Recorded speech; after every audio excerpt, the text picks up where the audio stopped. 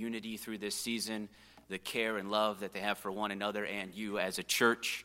And we are greatly blessed, are we not? If you have your Bible, and I hope you do, please turn to Ephesians chapter 2. Ephesians chapter 2, where we will look at God's word today. But as you're turning to Ephesians chapter 2, I'd like to share with you, it was a few months ago, I believe it was, where my family was reintroduced to Bob Ross. And I'm not sure if you know who Bob Ross is, but he's a painter, was popular on PBS many years ago, has since passed away. Got the big fuzzy hair that many of us may be seeing ourselves with soon if these salons don't open up soon. The joy of painting. I think actually some of his paintings were displayed here in Purcellville a few months ago that you could go see at Franklin Park. I remember seeing him as a kid on PBS, but I never took much interest in him. But as canvases and paintbrushes and paintings began to appear around my house, as my kids and my wife started trying to replicate Bob Ross paintings, I became interested and decided to try it.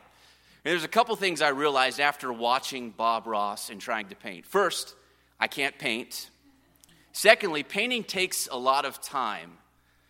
At first, you start painting. Even for most of the program, you can't even tell what the picture is until the end, and you're like, oh my goodness, that's amazing. How did he do that? He was just stroking and talking about squirrels, and now there's like a beautiful piece of artwork in front of me. One of the things I found most fascinating is we took a trip down to Kentucky a few months ago, and our whole drive there, my wife and I, we were looking out the window, and we were looking at the trees, which Bob Ross often paints. We'd say, that looks like a Bob Ross tree. Or we'd look at the sunset, and we'd say, that looks like a Bob Ross sunset. Everywhere we looked, because we were so consumed by watching Bob Ross, we thought, Bob Ross could paint that. Bob Ross could do that. It just consumed us. And in our passage today, there's something similar actually going on. You didn't think Ephesians and Bob Ross had something in common, but it does. The Apostle Paul actually wants us to look at Christians and be amazed, not because there's anything great about us, but because God has done something immeasurably great in us through Christ. And it's really this basic Christianity, how we're rescued from sin and death, but it's also very advanced at the same time. So if you have your Bible, turn to Ephesians 2. But before we read verses 1 through 10, I want to briefly look at chapter 1. And in chapter 1, the Apostle Paul is celebrating the work of the triune God, the Father, the Son, and the Spirit in redeeming a people. And the Apostle Paul in verse 15 of chapter 1 is grateful. He's praising God, and he's saying, I'm so thankful for you, church, how you've responded to this in your faith and in your love. And then the last part of chapter 1, there, verses 16 through 19, Paul prays for the churches in Ephesus. And he prays for knowledge and wisdom and understanding and hope. But Ephesians 1:19 says this, Paul prays that they would know the immeasurable greatness of God's power toward us who believe. Paul prays that for the church, that they would know the immeasurable greatness of God's power. And you can imagine as they've received this letter there in the first century near the city of Ephesus, they might be asking, are you sure, Paul? God's immeasurable power? Paul, aren't you writing this letter from a prison cell? Are you sure, Paul? Rome seems pretty powerful. The worship of Diana, our god in this city, people do a parade twice a week. Our banking, all of our money takes place at her temple. Are you sure, Paul? How do we know the immeasurable power of God's greatness? Well, Paul gives us examples. Chapter 1 ends by Paul talking about God's power in raising Christ from the dead. And I would suggest that chapter 2, where we find ourselves today, is actually an illustration of God's power in Christians. Paul's about to show us that the immeasurable greatness of God's power, which was proven and displayed in the resurrection and ascension, exaltation of Christ, is now being proven and displayed in the lives of Christians. The transforming grace of God in our lives. Christian, today, I hope you see that your testimony is not boring. Obeying Jesus is not a life wasted. You are a walking miracle showcasing the transforming grace of God. So as you see this passage today and hear it, I pray that you will be more compelled to love, to follow Jesus. Maybe you're listening to this morning and you're not really sure if you are a Christian, or maybe you would even say, I'm not a Christian. And while this passage is clearly addressing Christians, it also serves as a really good explanation of what Christians are and ought to be. And so I pray that you would listen to this, consider this, and ask God to help you understand this today. So please read with me Ephesians chapter 2. We're going to read verses 1 through 10. Ephesians 2, 1 through 10. And this is the word of God. The Apostle Paul writes, "And you were dead in the trespasses and sins in which you once walked, following the course of this world, following the prince of the power of the air, the spirit that is now at work in the sons of disobedience, among whom we all once lived in the passions of our flesh, carrying out the desires of the body and the mind, and were by nature children of wrath, like the rest of mankind. But God, being rich in mercy because of the great love with which he loved us, even when we were dead in our trespasses, made us alive together with Christ. By grace you have been saved, and raised us up with him, and seated us with him in the heavenly places in Christ Jesus, so that in the coming ages he might show the immeasurable riches of his grace and kindness toward us in Christ Jesus. For by grace you've been saved through faith. This is not your own doing. It is the gift of God, not a result of works, so that no one may boast. For we are his workmanship, created in Christ Jesus for good works, which God prepared beforehand that we should walk in them." Would you pray with me? Father, may the words of my mouth, of our mouths, be glorifying to you. May the meditations of my heart, of our hearts, be pleasant to you. We ask this in Jesus' name. Amen. Ephesians 2, 1 through 10.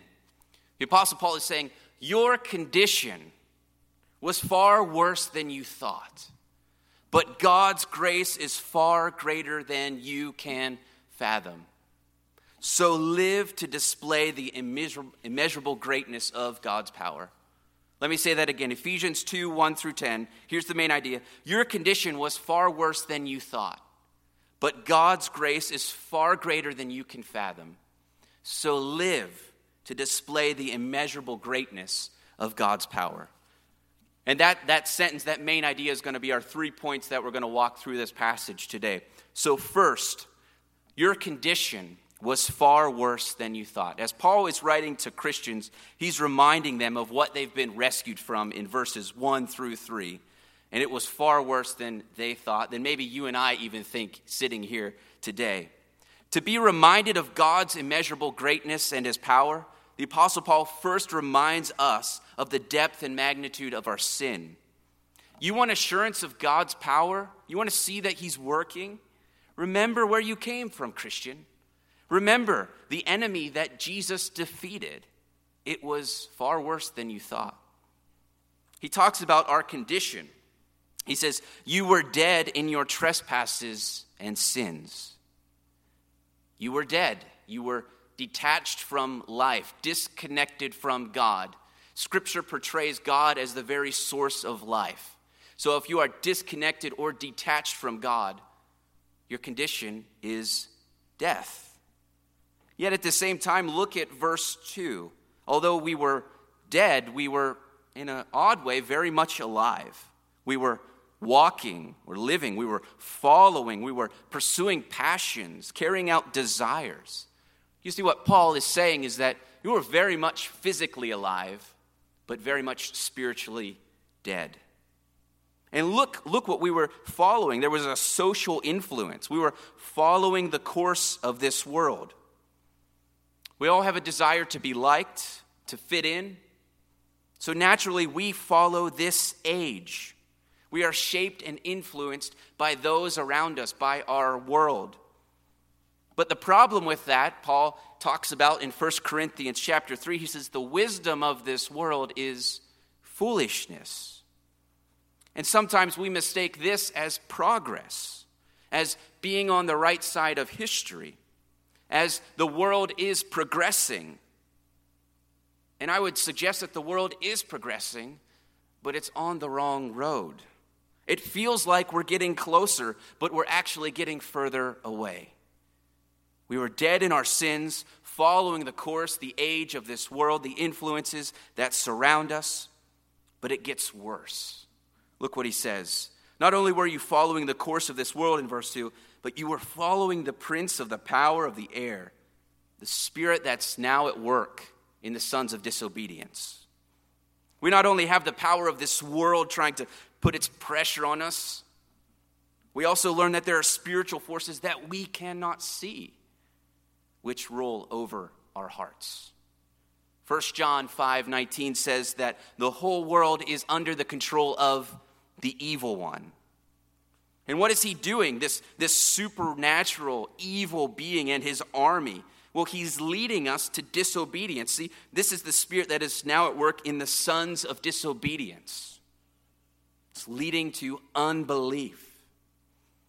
And it's at this point, we, like the rest of the world, we may think, really? I understand the social influence, but you're telling me there's a spiritual influence that I can't see? The Apostle Paul says yes, and he's very much alive, and he's very much active in blinding your hearts to seeing the reality of it. You may say, well, I don't believe that. I deny that. And we could spend much time talking about that and trying to persuade you that there is a real evil being named Satan, and he does have an army. But just think about this. Wouldn't one of his greatest tactics, if he does exist, would be to make you not believe in him, to hide his existence? And by denying his existence, actually, according to the Bible, you're actually supporting the Bible's argument because he's blinding you. He's hiding his reality from you. There's a spiritual influence. And what do we do as a result of all this? Those who are dead in trespasses and sins. Verse 3, we go along with it. It describes us as powerless. The passions of our flesh. We carry these passions of our flesh. We carry out the desires of the body and the minds. It's our very nature of who we are as human beings.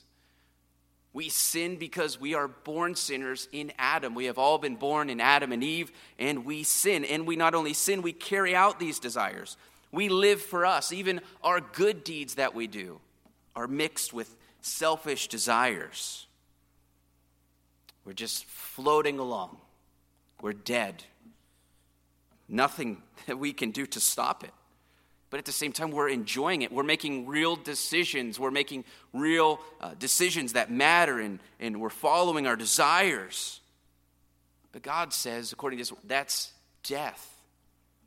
And this is all taking us somewhere. We have a destination. We were by nature children of wrath like the rest of mankind. Children of wrath. That's our inheritance. For those who are dead in their sins, those apart from Christ and his saving work, that's our inheritance, children of wrath. And let's take a moment and think about this, because God's wrath is not a divine temper tantrum, but it's his established opposition against that which is evil. It's not a temper tantrum. God's wrath doesn't reveal that he's bad. Sometimes we think, well, if God has this place of judgment or he's full of wrath, then he's bad. But I suggest the opposite, that God is wrathful. He has judgment because he is so good. You see, you and I, we don't mind a little bit of sin. What's a little lie here and there? What's a little bit of cheating? You know, I don't cheat on big things, but little things. It's okay. Nobody else knows about it. Or that incident, that injustice that happened in the neighborhood across from me. You know, I feel bad for them, but there's nothing I can do about it. You see, we don't mind a little bit of sin. But God has no trace of sin. He rightly condemns it all. The white lies, the little bit of cheating, the seemingly smallest offender, and the seemingly greatest offender all deserve his judgment, his wrath. You wouldn't want a referee or an umpire to dismiss a few rules, would you? So why would you want a God who would overlook a few sins? That's not good. That's injustice. The only reason that you would want the referee or the umpire to overlook a few of the rules is because your team committed it. And that's not only unfair, but it's selfish. And that's not our God. God is fair. He is good. And we rightly, because we have sinned against him, deserve his wrath. And in case you thought this passage was describing somebody else or a certain group of people, look at this passage at the end of verse 3. We're by nature children of wrath, like what? Like the rest of mankind. Earlier, among whom we all once lived. There's no pointing fingers in this. We're all guilty before God. Now, we all agree that everybody makes mistakes. We all have bad days. No one is perfect. Most people would agree with that statement. But Holy Scripture depicts our human condition in a far more profound way than any of us would like to admit. It's not that we're merely imperfect. It's not that sin is merely corporate or systemic, although it is. It's that sin runs deep into our very being. It's personal. In the early 1900s, the Times, which is a British newspaper, once sent out a question to famous authors. And the question was asking, what's wrong with the world today? To which G.K. Chesterton replied, Dear Sir, I am. Yours, G.K. Chesterton. We don't like to admit it, but Chesterton was actually correct in his analysis. What's wrong with the world? What's wrong with the injustices that we see out there? What's wrong with murders that we see out there? What's wrong with the selfish ambitions that we see out there? The power, the greed, racism, all of this. The Bible describes it as sin, and not merely sin, but rebellion against God. This matches our reality, doesn't it? We don't do the things we wish we could do, and we do things that we wish we hadn't done. We say things that we wish we haven't said before, and we just can't seem to stop. Think about your own life. You make a mistake, you mess up, you say, I'll never do that again. And you could clench your fists. What happens? We do it again. And this just describes, as the Bible describes, we're like prisoners being dragged along, powerless, disconnected from God. Your condition is not an imperfection or a disease or even you on your deathbed. The condition is this: you are dead. Your condition is far worse than you thought. And it's complex, right? Sometimes you hear people say, well, the devil made me do it, or the flesh made me do it, or it was the people around me. And the Bible says you can't blame any of them because they're all kind of complexly involved in all of this. I know we don't want to hear this. We want affirmation. We want to know the good job that we're doing. We want to know that we're trying our best. But admit it. You know what you really like deep in your heart apart from Christ. And there's actually freedom to be found in realizing this and coming to understand this. Remember the Christmas carol, like Ebenezer Scrooge, right? The ghost showed up and they showed him his past and his present and his future. Well, in a similar way, they've showed up in this passage and they're showing us our past, what we have been doing, what we're currently doing, and where we're heading. And what did these realities do to Ebenezer? They shook him. They woke him up. Even the ghost one time, do you remember that moment when the ghost appeared? And he still didn't believe him. He said, you're not real. You don't believe in me. And I think that's what we try to do with sin sometimes, or we hear this condemnation that we deserve. We say, I see it, I feel it, but I don't want to believe it, and it's staring us right in the face. And while this is reminding Christians of where we once were, it also serves as a warning and thus an invitation to those who don't know Jesus to come. Stop pretending it's not there. There's freedom to be found. You don't need medicine, though. You need a miracle. We don't need resuscitation. We need resurrection, right? We're dead in our sins. We're dead. Imagine we had a church-wide challenge. And I said, we're going to go to the cemetery. And I want you to bring a couple people back to life. Just one person. It's ridiculous, right? There's nothing we can do to dead people. And in the very same way the Apostle Paul is showing, we're spiritually dead. There's nothing we can do. It's far greater than we thought. But point number 2, God's grace is far greater than you can fathom. Our sin was much worse than we thought, but God's grace is far greater than you can fathom. We see this in verse 4. But God made us alive. You were in bondage to sin, Christian. God set you free. Christian, you were blindly following the world. God gave you sight. Christian, you were under Satan's rule, his domain. God liberated you. You were dead. God resurrected you. He made you alive. God is the subject. God did this. Why? Why would God do this? Well, look, because he is rich in mercy. Psalm 86:15, but you, O Lord, are a God merciful and gracious, slow to anger, and abounding in steadfast love and faithfulness. This word for mercy, usually our Bibles translated as steadfast love, is used over 200 times in the Old Testament to describe God. He's merciful. He's rich in mercy. And let's keep in mind, mercy is not an obligation of God. Otherwise, it would not be mercy. Mercy is not getting what we deserve. Remember that wrath? Because God is good, he's fair. We deserve that. But because God is rich in mercy, he's saying, I won't give them what they deserve. And tied with his mercy is his love.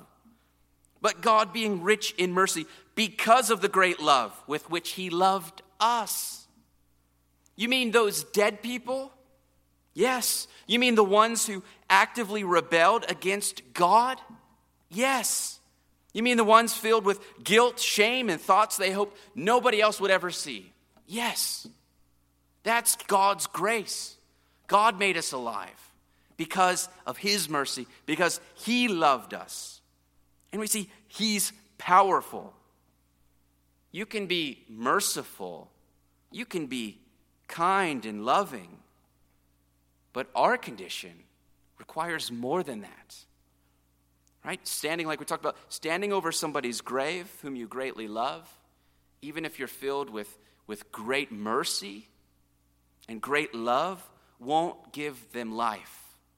We not only need a compassionate and merciful and loving God, we need a powerful God if we're to be rescued from our condition. We need power. And like the scene of the movie, in steps Jesus. Do you remember Luke chapter 7? You don't have to turn there, but I'd like to read a few verses from this scene here. It's where Jesus comes on the scene. He went to a town called Nain in Luke chapter 11. It says his disciples were there, and there was a great crowd with them. And he got near the gate of the town, and he noticed there was a young man who had died. He wasn't sick. He was dead. And this young man was being carried out. And it emphasizes that he was the only son of his mother.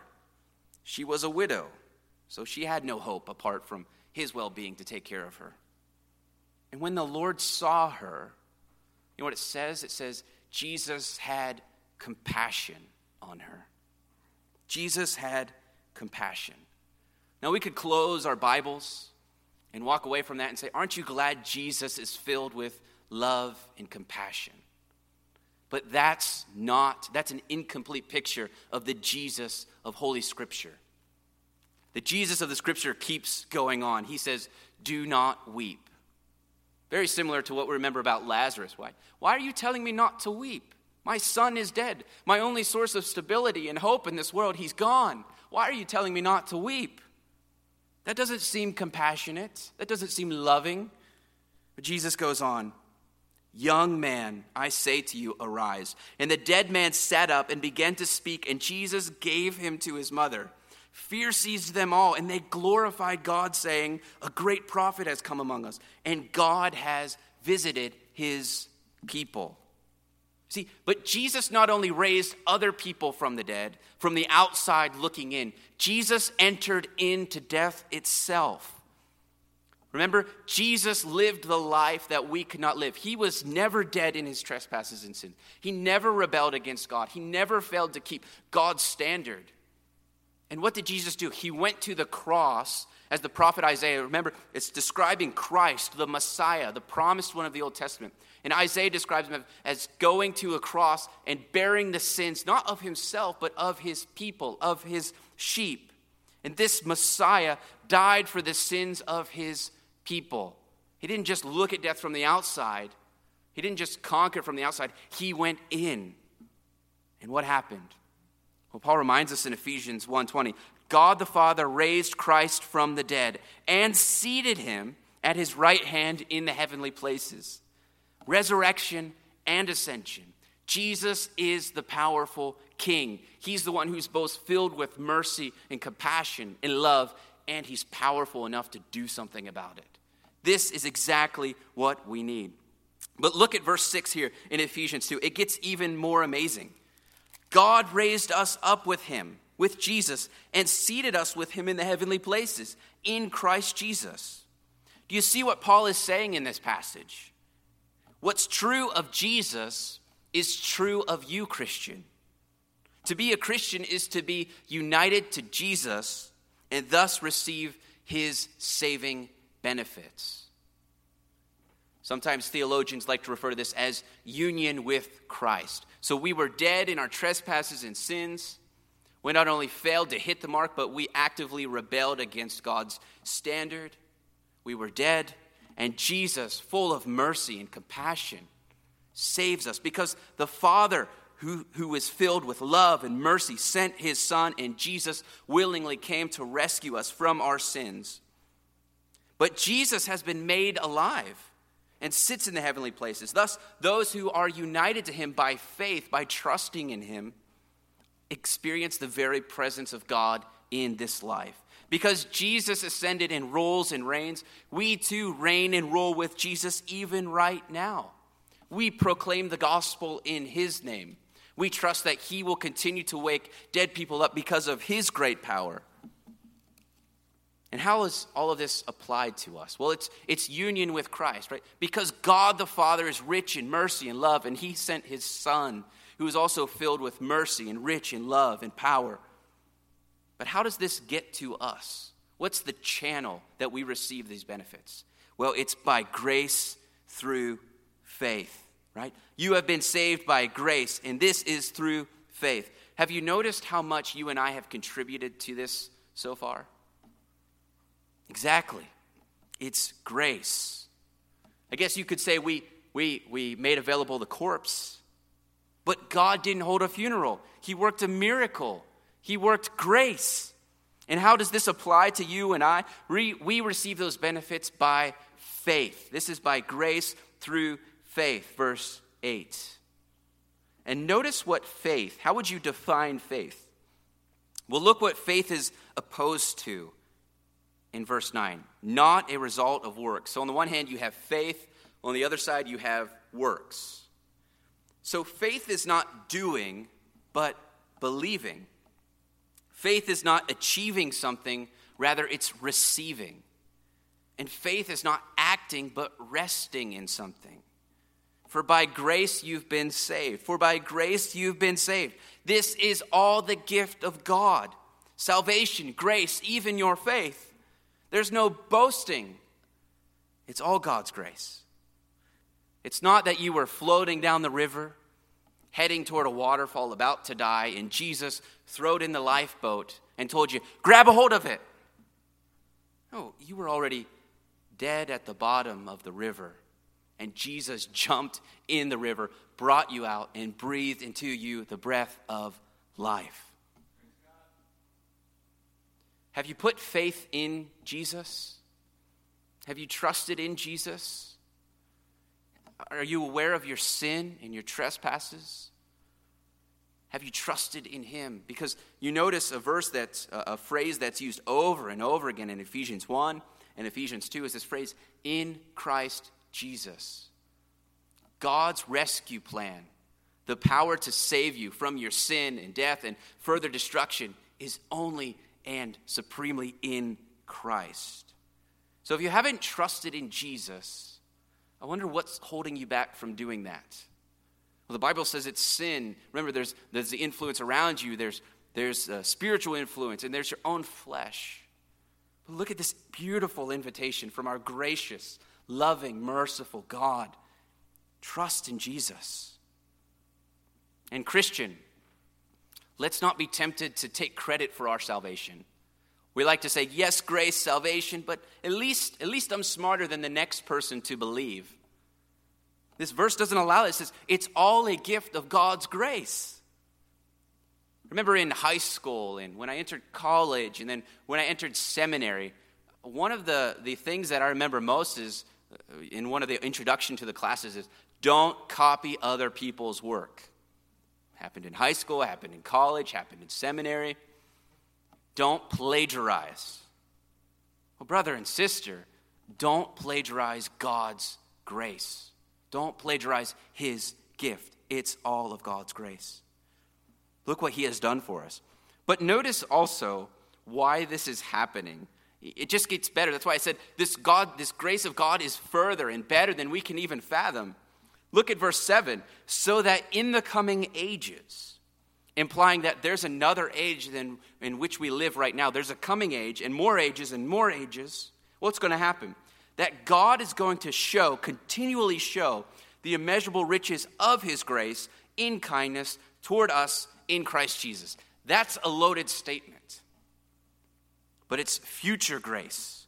One day, this is implying that not only is the spiritual reality of Christ's resurrection made us alive and ruling and reigning with him even today, but one day this will be truly physical as we will be with God. And think about that. In the coming ages, that he might show the immeasurable riches of his grace and kindness toward us in Christ Jesus. Let's take a moment here and remind you that heaven is not merely a better alternative. Right? Sometimes, maybe kids, I used to think this way as a kid. Right? Hell is a terrible place, and it truly is. But heaven didn't seem that great to me, the way it was presented. Right? But heaven is not merely a better alternative, and you don't have to be afraid. I used to think, I'm going to get bored in heaven. Maybe you've thought that before. Maybe you're watching this right now, and whether you're a kid or an adult, you think, I'm going to get bored in heaven. Eternity is a very long time, and I don't know what I'm going to do. But God, through Paul, is saying, don't be afraid of heaven. You wake up, and you say, wow, it can't get any better than this. Eternity, and God's going to say, watch this. Increasing awe and amazement. God's going to continue for eternity, pouring out his immeasurable riches, his kindness toward us in Jesus. Think of an experience that you had when you first saw a monument or a specific landscape or the ocean. Remember that first time you're filled with awe and wonder. You think, this is amazing. And you can go back and see that again and see it again, and it's still amazing, it's still spectacular, but it's not as breathtaking as the first time. Right? Everything in this world, even as great as it is, it loses its awe every time we see it and experience it. That's not the case with God. It's you see this and you think it can't get any better, and God's saying it will. Watch this. Heaven will not be boring. Remember, when we've been there 10,000 years, we'll have no less days to sing God's praise than when we first begun. Increasing awe and amazement. So your condition, Christian, was far worse than you thought. But God's grace is far greater than we could have. We can't comprehend what that means to experience his immeasurable greatness for eternity. But do you want to see God's great power? Look what he's rescued you from. You want to see his great power? Look at the future, what it holds for us. But also, don't miss what God is doing right now. Third point, live to display the immeasurable greatness of God's power. Live to display the immeasurable greatness of God's power. Salvation is all of God's grace. God saves because he wanted to. We contributed nothing to this. This is why grace is often defined as unmerited favor. And that's true. Grace is unmerited favor. But as Tom Schreiner explains, that's only a partial definition of grace, because grace is also a transforming power. Grace makes those once dead alive. And notice that grace transforms us in verse 2 from walking in trespasses and sins. That's what we were walking in verse 2. Look at it. And now look at verse 10. We're walking in good works. Grace transforms. We are God's workmanship, verse 10 says. We're God's workmanship, his creative accomplishment. It's the word poema. Can you hear it in there, the word poem coming out? The NIV translates it as God's handiwork. And we see we were also created in Christ Jesus. So we're God's workmanship there in verse 10, and we're created in Christ Jesus, verse 10, which God prepared beforehand in verse 10. Do you notice the subject? As if it already wasn't clear enough that our salvation is by God. It's God's creation, God's handiwork, God's workmanship. But this idea of handiwork or poema and the idea of creation, Paul uses that one other place in the Bible.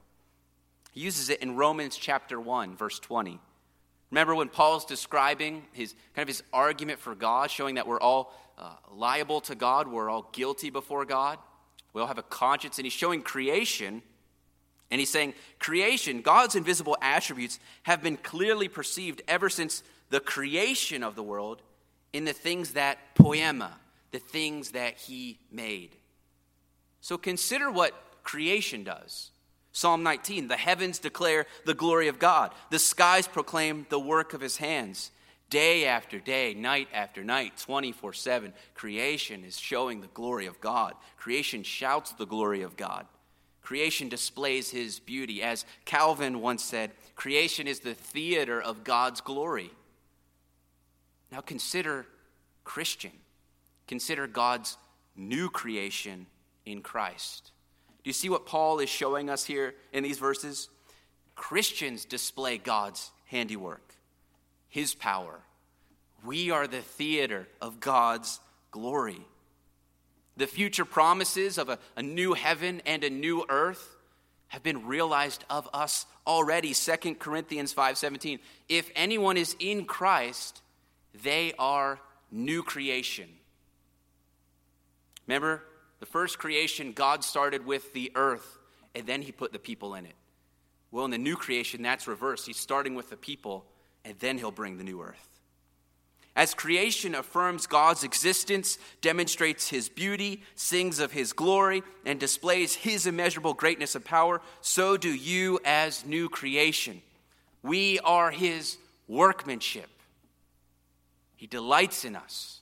He's working in us. He's saying, look what I have done with dead people. People who've rebelled against me, who've transgressed against me, who could do nothing. They weren't even seeking after me. Look at what I've done in my immeasurable grace. And I'm going to showcase this to all eternity. So we're called to live. We're called to live. Walk in good works. God ordained them. He prepared them beforehand. Those whom God saves will walk in good works. In this passage, you may be surprised, but it's actually not commanding us to do good works. There are many other passages in Scripture that do command us to do good works. But this isn't actually commanding us to do good works. It's more of showing us what Christians will do. It's showing us that we will do good works. And we need to keep in mind, we're not saved by good works, but we're saved for good works. Salvation is through faith alone, but as often been said, the faith that saves is never alone. As James said, faith without works is dead. As Augustine said, grace is not given to us because we have done good works, but in order that we may be able to do them. So don't think of good works as earning your salvation. That's the opposite of what Paul is. Paul is saying you do good works because you have been saved. You've been made alive. You've been made to live. And so it's more of the opportunity of waking up every day and saying, what are we doing today, Dad? What do I get to do with you? In your love and in your purpose for me, what are we doing today? What are we doing today, God? He calls us to live. Now, you may be hearing this passage and think that's amazing. Immeasurable greatness of God's power, that he's saved people. He's made Christians his handiwork, his masterpiece, his workmanship. They're no longer enslaved to sin, no longer imprisoned to the world, no longer captive to Satan, restored to life so that we can live. That's what Paul is showing us. But as we kind of close this down, I think we have a problem. And the problem is that even in this life, Christians, we often forget that we are his workmanship. We often forget we are his workmanship. And there's two groups of us in how we forget this workmanship. Maybe there's more, but I thought of two. The first group, we become self-reliant. Sure, God saved me. He's got a great future promise for me, but this little in-between spot, I've got this. I don't really want to confess my struggle with anger or lust or jealousy. I'll handle this. I know God said I need to confess my sins, but I got this. I'll take care of that. I'll conceal it. I was wrong, but I don't want to confess that. It's too hard for me to admit. I don't want the correction that comes with that. I'll take care of it. So a test. Are you afraid to share your need to God and others? If that's true, you may be self-reliant. You've forgotten his workmanship. But there's a second group. We don't become self-reliant, but we become filled with despair. God couldn't use me anymore. I keep failing. I'm not gifted like they are. I'm too young. I'm too old. I failed as a husband, a wife, a parent. So a test for you. When you think of God, do you feel rest, enjoy, or do you feel the need to impress him, to win his favor and affection? Interestingly enough, both look in the mirror. Both the self-reliant person and the person filled with despair, both look in the mirror and don't see God's masterpiece that he's forming and creating and making. They just see themselves. Both look in the mirror and not see God's strength, but see your own strength or lack thereof. Both forget grace. And let me just say, to the self-reliant, if you're struggling with this, you're not that powerful. You're not that powerful. You think that God raised you from the dead to go back to your own strength and wisdom? His grace has brought me safe this far, and grace will lead you home. There's grace to be found in confessing your failures, your needs, your sins to God and one another. He's given us the church. And maybe you're filled with despair. God can't use me. And you list so many reasons. I'd also say to you, you're not that powerful. You're not that powerful to be outside of God's transforming power. You think what God has raised you to life, and now somehow you can change his mind, change his affections, change his love for you. He loves you. He delights in you. He ordained your purpose before your very existence. He doesn't make mistakes. So don't boast in your own power or look at your own strength. Paul is calling us to live because we've been made alive with Christ by grace. Put others first. We're kind, we're forgiving one another. We're humble and patient. Our marriages are self-sacrificial toward each other. Our families are filled with children who love and obey their parents. How do you account for all of this? God's immeasurable power. Where's God's power? That first church or the group of churches may have been asking Paul. Paul is saying, it's right here. And of course, I can't look at you right now, but I know you're watching. And so it's you, it's me, it's what God's transforming grace is doing in our lives. So live. God made you alive. Live. Your condition was far worse than you thought, but God's grace is far greater than you can fathom. So live to display the immeasurable greatness of God's power. Let's pray.